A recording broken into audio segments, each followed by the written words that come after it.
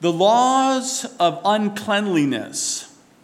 Leviticus chapter 11. The book of Leviticus is about holiness. That's what the book is all about. It is a God's way of bringing clarity and understanding to his people that they are to live holy lives. And God lays out a very clear plan for them how to live out holiness in their lives. Because holiness means God's people were separated or being separated or set apart. So God says, I'm taking my people, I'm separating them from the world. I'm setting them apart for him alone, to serve him, to live for him, to please him. That's what he's doing. Once you're saved, he does the same thing. He sets your life apart for you to live a holy life, to live a life that's separate, set apart in a way that you live for him. You want to please him. You want to follow and be obedient to him. That is how it plays out. So we see that played out in chapters 1 through 7 when he laid out the sacrifices and the offerings.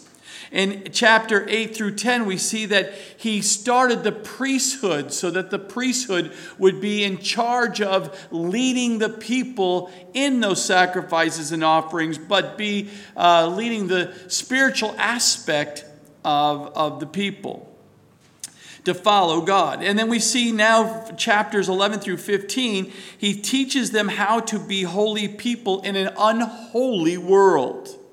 And he does that today. He teaches us by his word how to live holy in an unholy world. He did it in the Old Testament. He does it in the New Testament. It's the same God as yesterday, today, and forevermore. Now, coming out of the land of Egypt after being there for 400 years, coming out of the world that they only knew of. And now God taking them through the desert and bringing them into the promised land, into the new world, the new promised land that he promised them as his children that are set apart and separated. He preserved them and brought them through the tremendous story we went through in Exodus. But how important it was where they lived a certain lifestyle in the world we called Egypt. Now you're bringing them into a promised land, a new land that God held for them and designed for them, and how even more primitive and unknowing that land was for them. It wasn't like they were going from some poverty-stricken, terrible third world country kind of a feel, and then going into the luxuries of life and technology, and how great and how wonderful. No, that's not what happened. Egypt was well developed in that time. Now they're going into primitive state into the promised land, and they were going to have to start fresh and new and build a life according to God's way. And it's the same thing for us. We come from the old world, Egypt. We come from that worldliness and all the things that it offers a life and the desires of that life. And God says, now I'm going to separate you from that, and you're going to start new, a new life, a new beginning, and it will be different, and it will be a struggle, and sometimes you're just not getting it. You're just not to get a grip of this. And the tendency is to what? Go back to the old life that you were used to, even though it was destroying you. And God said, no, I set you apart. You're separated from the world now. You're to live holy. And here's what and how you're to do that. Here in the Old Testament, we see that. And so we're under the we're not under the Old Testament Moses' law. Remember, Jesus fulfilled the law on the cross. Colossians 2:13 says it clearly. And you, being dead in your trespasses and the uncircumcision of your flesh, he, Jesus, has made alive together with him, having forgiven you all trespasses. You've been forgiven. Praise the Lord. Hallelujah. Now, it was important to have this divine revelation on the subject of ceremonial uncleanliness in relations to, and we will see tonight in chapter 11, this relationships to the diet of the people. we will see in chapters 13 and 14, we will see how important it was that they were to stay clean and not unclean. The laws of uncleanliness and how to deal with that in chapters 13 and 14 regarding diseases. And then other forms of physical uncleanliness we will see in chapter 12 and chapter 15. But because these chapters relate to matters involving responsibilities of the priests and the leadership Moses, we will see in verse 1 that now the Lord spoke to Moses and Aaron, saying to them. So God is clearly communicating to Moses and to Aaron because of the responsibilities that both Moses and Aaron had that the Lord expected.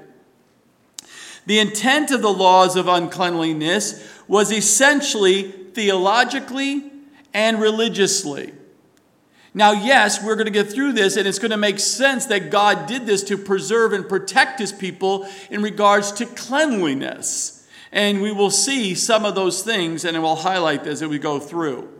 But from birth to burial, the Jews had to submit every aspect of their daily lives to the authority of God's law. We too, once we become a child of God, from birth to burial, we are to what? Submit every aspect of our daily lives to the authority of the Word of God. When was your birth? Your new birth is when you became a new believer. That was your new birth. Happy birthday to you. That's when your new life began. So from that point of being saved until the Lord takes you home, that period of time, you and I are to live every aspect of our life that is pleasing to God, according to his word, not the world. So we sit here, these laws that God gives them, first one, there's going to be three groups, but the first group we see in verses 1 through 8 is animals living on the land and how they were to eat animals and what animals were not to be eaten, and we are going to see that clearly laid out here.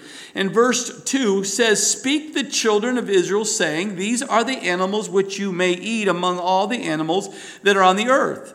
Among the animals, whatever divides the hoof, having cloven hooves, and chewing the cud, that you may eat. Nevertheless, these you shall not eat among those that chew the cud, or those who have clothed hooves, the camel, because it chews the cud, but does not have cloven hooves, is unclean to you. The rock, hickrix, because it chews the cud but does not have cloven hooves, is unclean to you." Verse 6, the hare, the rabbit, because it chews the cud but doesn't have cloven hooves, is unclean to you. And the swine, that favorite pig of ours, through it divides the hoof, having cloven hooves, yet does not chew the cud, is unclean to you. I know that's shaking some of you, that you're not supposed to be eating bacon, but back then they could not eat it. Their flesh you shall not eat, and their carcasses you shall not touch. They are unclean to you. So again, we see in chapter 11, you can go back to Deuteronomy chapter 14, verses 3 through 20, and you will find this is almost identical in communications of the laws of uncleanliness right here. But in verse 3, note that among the animals, whatever divides the hooves and having cloven hooves, and chewing the cud, that you may eat. That's pretty basic. Two criteria of things that you have to look for to know if this is kosher or not as a Jew. We see that the simple rule was an animal had to have divided hoof, not a single hoof like a horse. A horse has a single hoof. You couldn't do that. It is a divided. And it had to chew its cud. The way it chewed, it determined if you could eat it or not. Now, in verse 4, these you shall not eat among those who chew the cud and those who have a cloven hooves. And the example he gives here is that the camel, the rock hyrax, and the rabbit all chew cud, and you can see them chewing cud, but they do not have the divided hooves. Instead, they have paws, and they are considered unkosher, and they were not to touch. In verse 7, we get to our favorite one of today, and that is the swine. But they said you can't touch that. Even though the swine had divided hooves, but it does not chew the cud, so it was considered unkosher. Now again, God's wisdom is God's wisdom, and he understands these things, especially when it comes to the swine. Because we now know medically that the swine, if not prepared properly, has a lot of several parasitic organisms that can cause sickness and problems within the people. So God knew that, the people did not. And so they had this tapeworm infestation could happen, and God's preventing the people from going through that. That's one of the reasons why he says, don't touchy. No touchy on the pig, the swine. In verse 8, we saw that the flesh you shall not eat, and their carcasses you shall not touch. So it doesn't matter if the animal is clean or unclean, you're not to touch the carcasses. It made you ceremonially unclean. So additionally, one could not touch these things.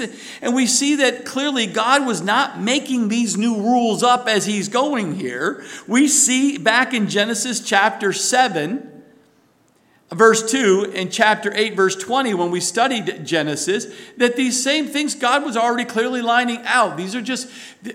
God was just now using Moses to bring some arrangement and clarity to the people as they were coming out of the old life, the Egyptian world, going into the new life. There was some guidance being in the desert and being camping as they're going. You got to have some rules and arrangements, or the people were going to die because of sickness. But at the same time, he's teaching them about obedience and teaching about trusting and following by faith the things of God and not be ruled by the flesh. And you have to understand these things. God was teaching his people then. He'll teach us to do the same thing here, especially when it comes to denying of the flesh and the things of the flesh and of the world. So why did God disallow certain animals for food? Well, partially because of hygienic considerations, but the primary reason seems to be a theological teaching of the people to teach them symbolically Israel's status as the holy separated people to God. You don't do it the world's way, even when it comes to food in that time. Now, it's interesting, if you notice when we read through that, normally if God says no touchy, there's usually a consequence when you do touchy.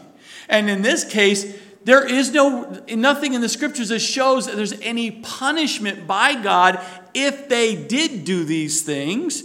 There's no punishment stated as violations of the commandments not to eat unclean animals. But if they touch a carcass of a clean or unclean animal, they would ceremonially be unclean. Why was that important? Well, because we see in the scripture, especially verses 32 through 38, they had to wash themselves outside the camp. That means there will be a point in time where they would not be able to be in the camp, in their homes, or be around society until the evening time after they've cleansed themselves and after there's a period of time. And so it would become very obvious to people why you're not hanging around, that you somehow touched a carcass and did something that you broke the law of uncleanliness, right? Verses 9 through 12, we see the second group. These were the water animals. We saw the land animals in the first group. Now we see the water animals. And it says, these you may eat of all that are in the water. Whatever in the water has fins and scales, whether in the seas or in the rivers, that you may eat. But all in the seas or in the rivers that do not have fins and scales, all that move in the water or any living thing which is in the water, they are an abomination to you. They shall be an abomination to you, and you shall not eat their flesh, but you shall regard their carcasses as an abomination. Whatever whatever in the water does not have fins and scales, that shall be an abomination to you. So we see in 9 through 12 some clear things of what they can eat and what they can't eat. Now, for some of us who love seafood, this is a great thing. In fact, praise God for the new covenant, and praise God we're free to eat these things. Because you imagine if you're a sea lover and you love the things in the water, and there's a lot of things you couldn't eat. And we will see that. Because these you may eat if they're all in the water. The rule, again, was simple. Any water creature having both fins and scales was kosher, and you could eat it. But if it didn't have the fins and didn't have the scales, whether in the sea or the rivers,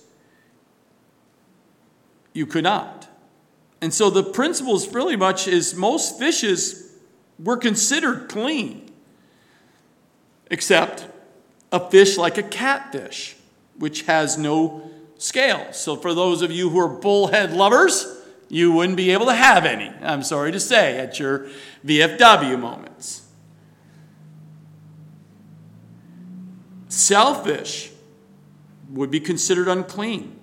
So you clam lovers, you crab lovers, you oyster lovers, you lobster lovers, all would be very sad today. But notice the word he uses in the scripture is not just simply unclean, no touchy. He says it's an abomination. That word is a stronger word than unclean. That would be a much stronger word. It means detestable. That is not only, you're unclean. No, that was detestable. It's a much stronger word. That's why. Why is that? Well, all of us know if you cook fish that's cooked properly, you can get really, really sick. So again, God is not only asking you to follow by obedience. This is how you follow God by faith. You have to trust him. He knows all things. Or do you think you're going to lean on your own understanding, go do whatever you want to do and eat whatever you want to eat? That is not how it works as a child of God. We see the third group. This is some people's favorites, and that's the birds and insects we will see in the two different groups. But the first part of the third group is the birds. In verse 13 it says, These you shall regard as an abomination among the birds. And they shall not be eaten. They are an abomination. And you can go through these things. It starts right off by the eagle, the vulture, and the buzzard. And you go through here, there's 20 different birds that are highlighted very specifically, the ones you cannot take, all the way down to the stork or the heron after its kind. So you'll see, it doesn't matter, after its kind. So it's not just one type of bird, but if anything that's like that bird in the family that has come from that original kind, none of those, every raven and after its kind. So it doesn't, that's a raven, but that's not quite a raven, but kind of off the family. That was no touchy as well. You're not to touch them. So we see that there's no rule given to determine if a bird is clean or unclean. In these verses, 13 through 19, there's no clear indication what's clean or unclean. He clearly says to you and I, or to them in this case, to them that were giving the instructions to the people, the Israel, the Jewish people there, these were the animals that are considered unclean or no touching. What are they? Well, again, there were all these specific birds. There were 20 in all. But it also included the bat.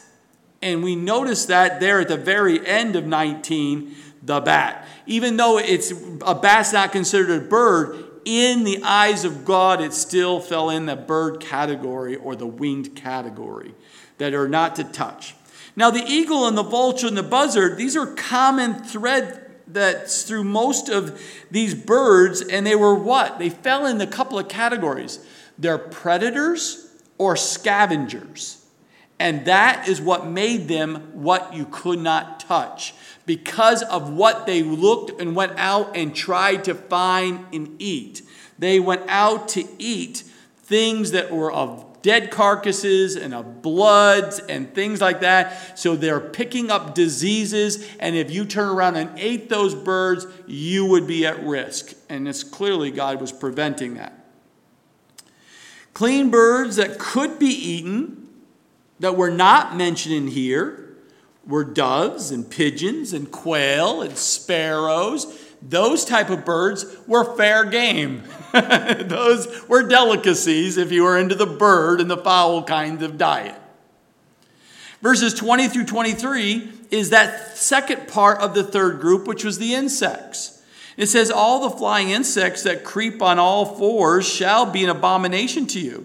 Yet these you may eat of every flying insect that creeps on all fours. Those which have jointed legs above their feet with which to leap on the earth. And these you may eat, the locust after its kind, the destroying locust after its kind, the cricket after its kind, and the grasshopper after its kind. But all other flying insects which have 4 feet shall be an abomination to you. So we see here all the flying insects here in verse 20 that creep on all fours shall be an abomination to you. So among insects, and any creeping insect was unkosher to the people. They were not to touch it, such as ants and grubs. You were not to eat those things. Yet if there was a flying insect with legs jointed above their feet, these could be eaten. Good examples of kosher insects would be the locust that he mentions here, or the cricket, or the grasshopper, especially the chocolate-covered ones. Those are the best of all. Little roasted over open fire. I mean, these are beautiful things. John the Baptist had it right. He knew exactly what he was eating and what he could or could not eat. The only edible flying insects were these 4 specimens or species that we see. Now we see here that spiritual principle of separation from the defilement applies to you and I, the people of God, today. The fact that we know God must make a difference in every aspect of our lives, to include even what we eat potentially. 1 Corinthians 6:20.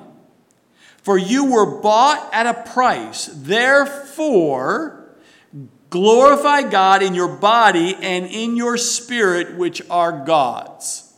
So what you take into your body and what you do with your body matters to God. 1 Corinthians 10:31. Therefore, whether you eat or drink or whatever you do, do all to the glory of God. Very important principles for you and I today when it comes to eating, to drinking, or whatever else that is done to your body. You must be in prayer and seek God before you do it. God has not given his church a list of things today that are clean and unclean. But he's revealed enough to us in his word to help us know what pleases him and what doesn't please him. Or what we would refer to as grieving him or grieving the Holy Spirit that lives within us. And if it does, we're not to touch it. If God says that to you, don't touch this. Then trust in your God. Do not grieve the Holy Spirit and go, I'm going to eat it anyway, or I'm going to do it anyway. Because everyone else does it. That doesn't matter what other people says. It matters what God has said to you. You let God deal with them. But for you, you're not to touch it because God said not to touch it. Are you with me? Remember 3 facts here. First fact is God gave these laws of uncleanliness that we're just talking about are laws only for the Jewish nation. Don't be taken as a Christian today and saying we're going to apply the laws that were for his people there in the desert going into the promised land to say that they are to be applied today. 2, obeying these laws guaranteed ceremonial purity for his people, but did not automatically make the person holy in character. Make sure you understand what I'm saying here. They did it because it was obedience to God, and it made them ceremonially pure to worship God and to do and be about what God called them to do. But that doesn't make their change in their character. That character comes in time as God works in and through their lives. We are made clean. We have been set free. We are his people. We are ceremonially pure because of the righteousness of Jesus Christ. That doesn't mean your character has been developed and transformed and changed. That comes as we follow Jesus and based on his knowledge of him and obedience to him. He works through our lives, sanctifying us and building a godly characters in our lives. That is a process of hard work for some of us that God has to do. Overtime for us. Some of you, I know, you're already there. You were already born that way. Yeah. But some of us, it's overtime for God to work on us. And lastly, the third key fact is that the laws were temporary. These laws were temporary and were ended on the cross of Christ. They ended there. We see that clearly in Colossians 2:14 noted. Now in verses 24 through 28 of chapter 11 of Leviticus, we see what they needed to do when they came across a carcass and had to deal with a carcass, and you were faced with having to touch one.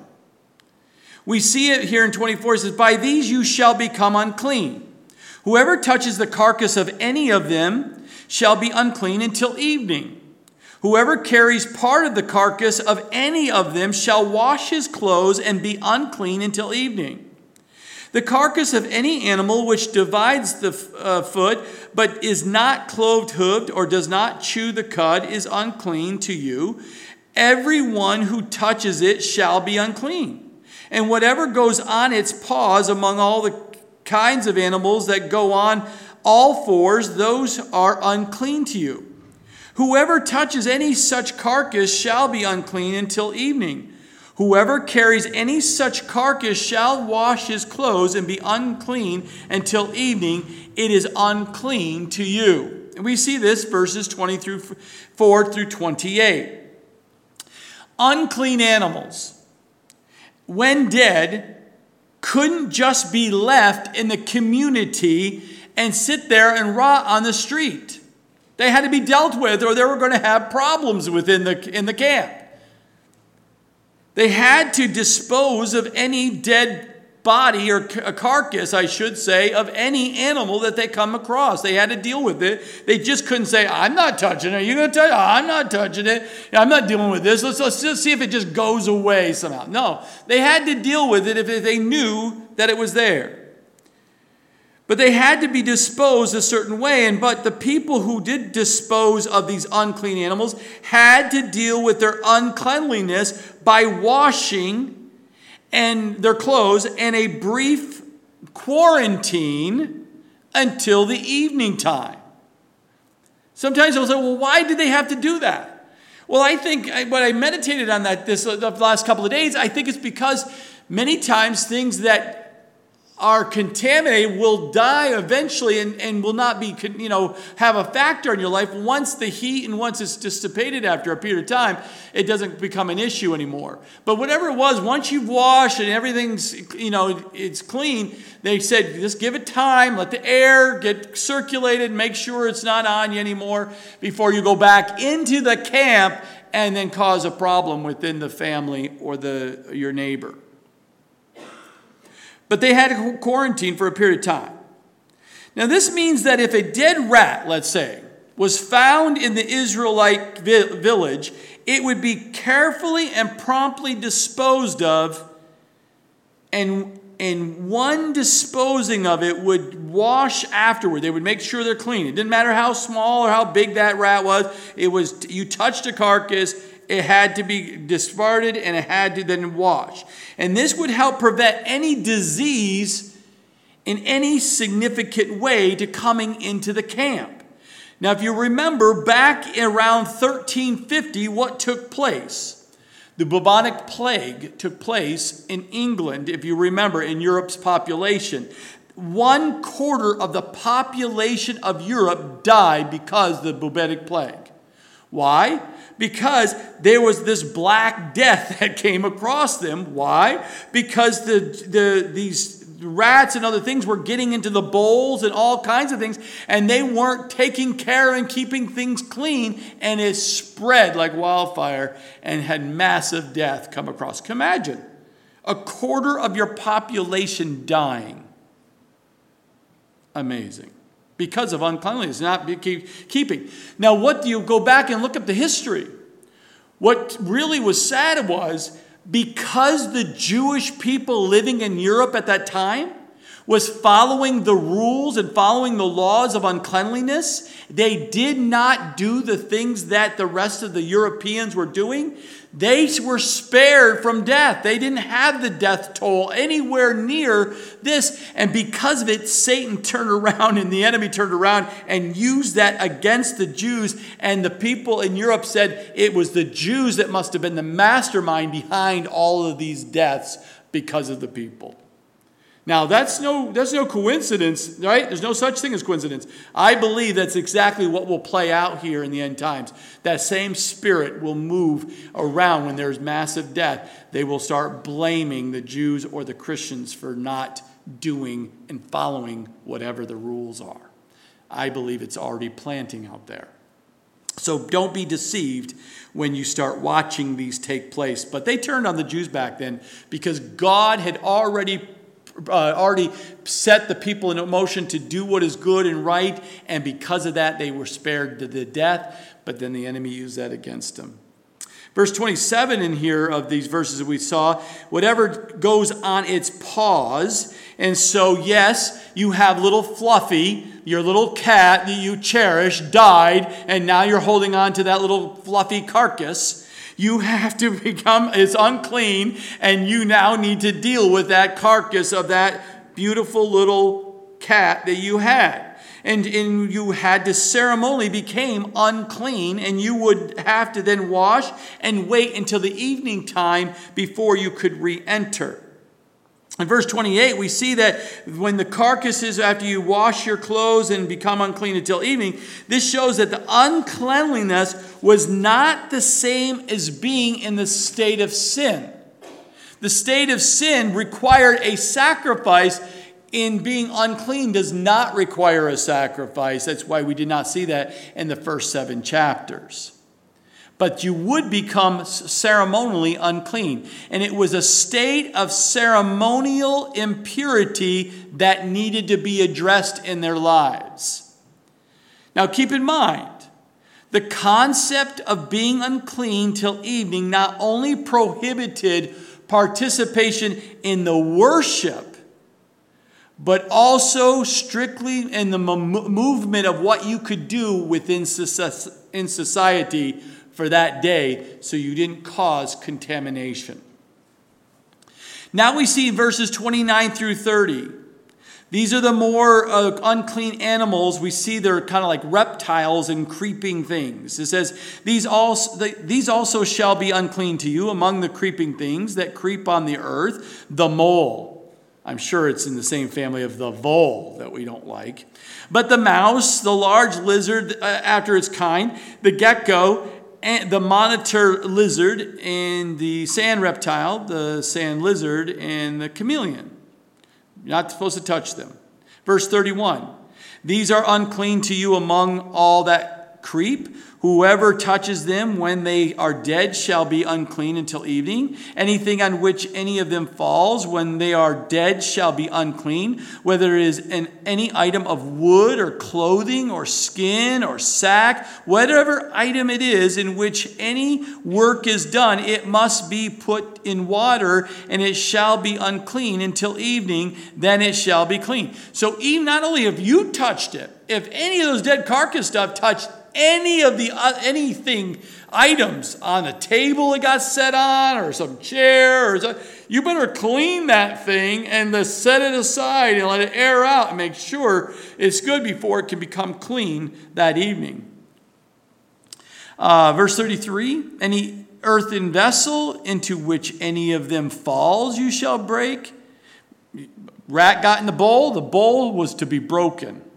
That's how clear it was. Whatever is in it shall be unclean. In such a vessel, any edible food upon which water falls becomes unclean, and any drink that may be drunk from it becomes unclean, and everything on which a part of any such carcass falls shall be unclean. Whether it is in an oven or cooking stove, it shall be broken down, for they are unclean and shall be unclean to you. Nevertheless, a spring or a cistern in which there is plenty of water shall be clean, but whatever touches any such carcass becomes unclean.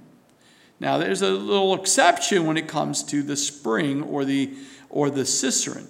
Probably because water was so scarce, you just couldn't get rid of water and the cistern that collected water. That was precious. So it seems to be there was some acceptance, allowance for that not to be taken and getting rid of. Verse 37, and if a part of any such carcass falls on any planting seed, which is to be sown, it remains clean. But if water is put on the seed, and if any part of any such carcass falls on it, it becomes unclean to you. So we see here that from a hygienic standpoint, these laws were very important to keep their people absolutely as healthy as possible. Again, any rodent, anything that gets in and around on plates and bowls or anything like that can cause a major disease like a bubonic plague. And everything on which a part of any such carcass falls shall be unclean. There is no question about it. But that's my grandmother's fine china. What do you mean that I'm sorry, that's the rules. You can't be compromising on because of some earthly thing that it becomes so precious that you're not willing to give up that, if that is what happened. It's the law that God has set in place. Again, the spring and the cistern was the only thing that perhaps were in a dire need for water. They just couldn't get rid of a source of water if somehow that happened. Now, 39 and 40, we see the carcasses of the clean animals. If any animal which you may eat dies, he who touches its carcass shall be unclean until evening. He who eats of its carcass shall wash his clothes and be unclean until evening. He also who carries its carcass shall wash his clothes and be unclean until evening. It seems like this pattern, if you notice here, the laws apply to the natural death of clean animals as well, and not to their butchering for food or death for sacrifice. We're talking carcasses of animals that were dying here. And those handling such carcasses were ceremonially unclean, and they had to wash, just like if it was an unclean animal, and it had to wait until evening. And if you notice, he repeats it multiple times. I love how God repeats it over and over. So there's absolute clarity. Did you hear me? I think so. Did you hear me? Yeah, I think maybe. What did he say? No, let me say it one more time. If you were ignoring me the first, second, the third time is the bell should be ringing that yes, you should be paying attention. Many times today, parents will say 1, 2. They know you get to 3, there's consequences that are going to be coming in some form or fashion. God gave us 3 times it. 41 through 43, we see these creeping animals that are considered unclean. Again, we read a very quickly that every creeping thing that creeps on the earth shall be an abomination and shall not be eaten. Whatever crawls on its belly, whatever goes on all fours, or whatever has many feet among all creeping things that creep on the earth, these you shall not eat, for they are an abomination. You shall not make yourselves abominable with any detestable, with any creeping thing that creeps, nor shall you make yourselves unclean with them, lest you be defiled by them. Why? Verse 44. For I am the Lord your God. This is why I'm telling you. Why do we have to do all of this? This is crazy. I don't know how am I going to get. Why? Because in verse 44, for I am the Lord your God, and you shall therefore consecrate yourselves, and you shall be holy, for I am holy. Neither shall you defile yourselves with any creeping thing that creeps on the earth. Verse 45, for I am the Lord, Master, in control, who brings you up out of the land of Egypt. Remember who brought you out of Egypt, out of captivity? Remember? To be your God. I brought you out for me to be your God. You shall therefore be holy, for I am holy. That's the standard. Are you with me?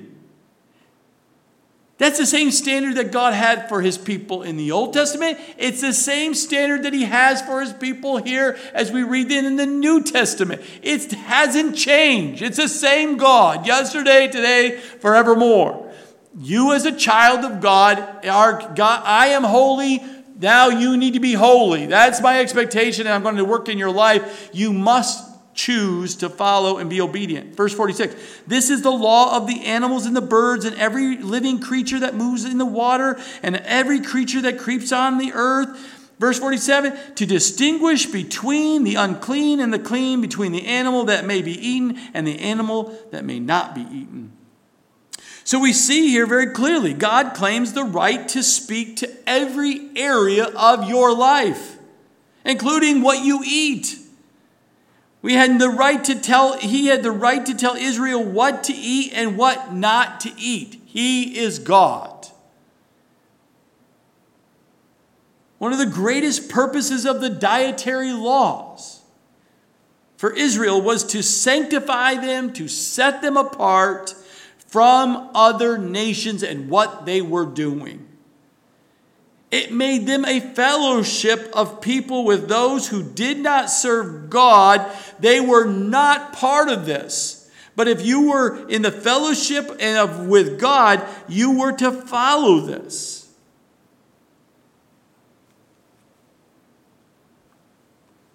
We see the sanctifying effect, do we not, in Daniel chapter 1, where Daniel and his friends refused to eat the unkosher food that the king of Babylon's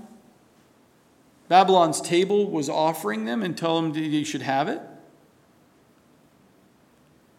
But God set them apart and God blessed them for his righteousness by bringing them through that test that they were trying to force them to eat unkosher food that they knew they were not supposed to do according to God's law. They were obedient to God versus obedient to some king or some man that was telling them what to do. And they weren't to defile themselves. You're not to defile yourselves. Not only did unclean animals defile one spiritually, but there was also a hygienic issue that could cause defilement with their bodies and cause a spread of diseases and plagues because it wasn't a kosher diet.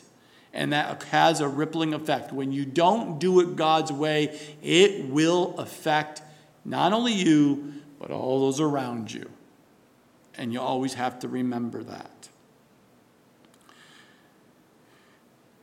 Now,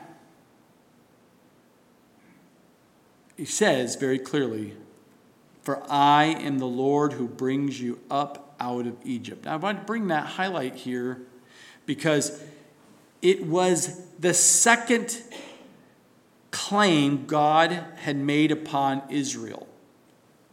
I am the Lord who brings you up out of Egypt. The first claim was connected to his role as a creator. Here, this claim is I am your redeemer. Not only am I your God who saved you and created you right there and created you, I also saved you. I redeemed you out of the world. I am the Lord. You are to listen, and you're obligated to God on both. You're obligated to God because he's your creator, and you're obligated because he's your redeemer. That is why we're obedient to our Heavenly Father. Now, some Christians believe we are under obligation to observe kosher diets today. But if you remember, if you know the scripture, that conversation of that subject or that issue was settled, we see in Acts chapter 15 at the Jerusalem Council. And it was clearly determined that the obedience of the Mosaic rituals were not required of the followers of Jesus Christ. That was settled. That's why anyone today who thinks they're more righteous and more religious and say, I follow a specific diet because it's godly and you should do the same thing, they're legalistic. Help them go back and read Acts chapter 15 so they understand and let them be free from that mentality. We also see that Paul pointed out that we have the full liberty to eat whatever we want to. We see in 1 Timothy chapter 4, verse 1, and also 3 through 5. It says, now the Spirit expressingly says, in the latter times some will depart from the faith, giving heed to deceiving spirits and doctrines of demons.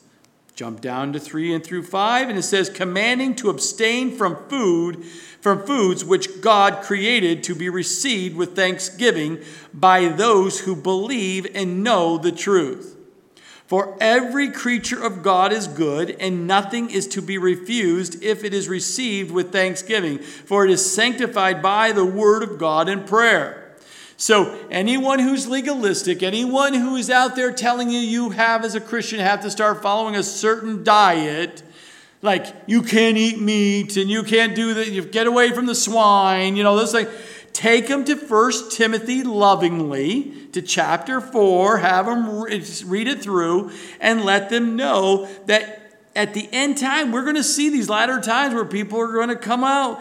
They're going to start saying they have this faith, but they're going to be departing from the faith. Even though they say they have faith, they're going to be departing from the faith, giving heed to deceiving spirits and doctrines of demons. That's a nice light subject you can have with those who tell you this. Now, some are under the control to food. Some people are under the control of food. Food controls them. Or to certain foods. And that is sin under the principle of 1 Corinthians chapter 6, verse 12. All things are lawful for me, but not all things are helpful. All things are lawful for me, but I will not be brought under the power of any. So it's important, don't allow food to be so freely and so there. We know gluttony is a sin, but we also know there's certain foods you should not be touching because God says don't touch. Don't sit there and say, I'm free to do it. No, if God says you're not supposed to touch it, don't touch it. And then 1 Corinthians 9, verses 24 through 27. We see in the scripture it is important for you and I that many would benefit from the attitude of self-denial and bodily discipline for your health and for your life. You must bring your body under control and discipline, especially when it comes to food. Now, when you take a look at these things, and taking these considerations, Christians are free to eat and not eat whatever they please. And no one should think themselves more right with God because they eat and don't eat certain things. So don't walk out of here thinking and get wrapped up into this whole movement that happens in Christian circles at times. But look at how God is detailed to help his people, his holy people, to set them apart from the world. These laws were to clearly remind the people that they serve a holy God. And they are to be continual reminders of the holiness of God and his grace in choosing Israel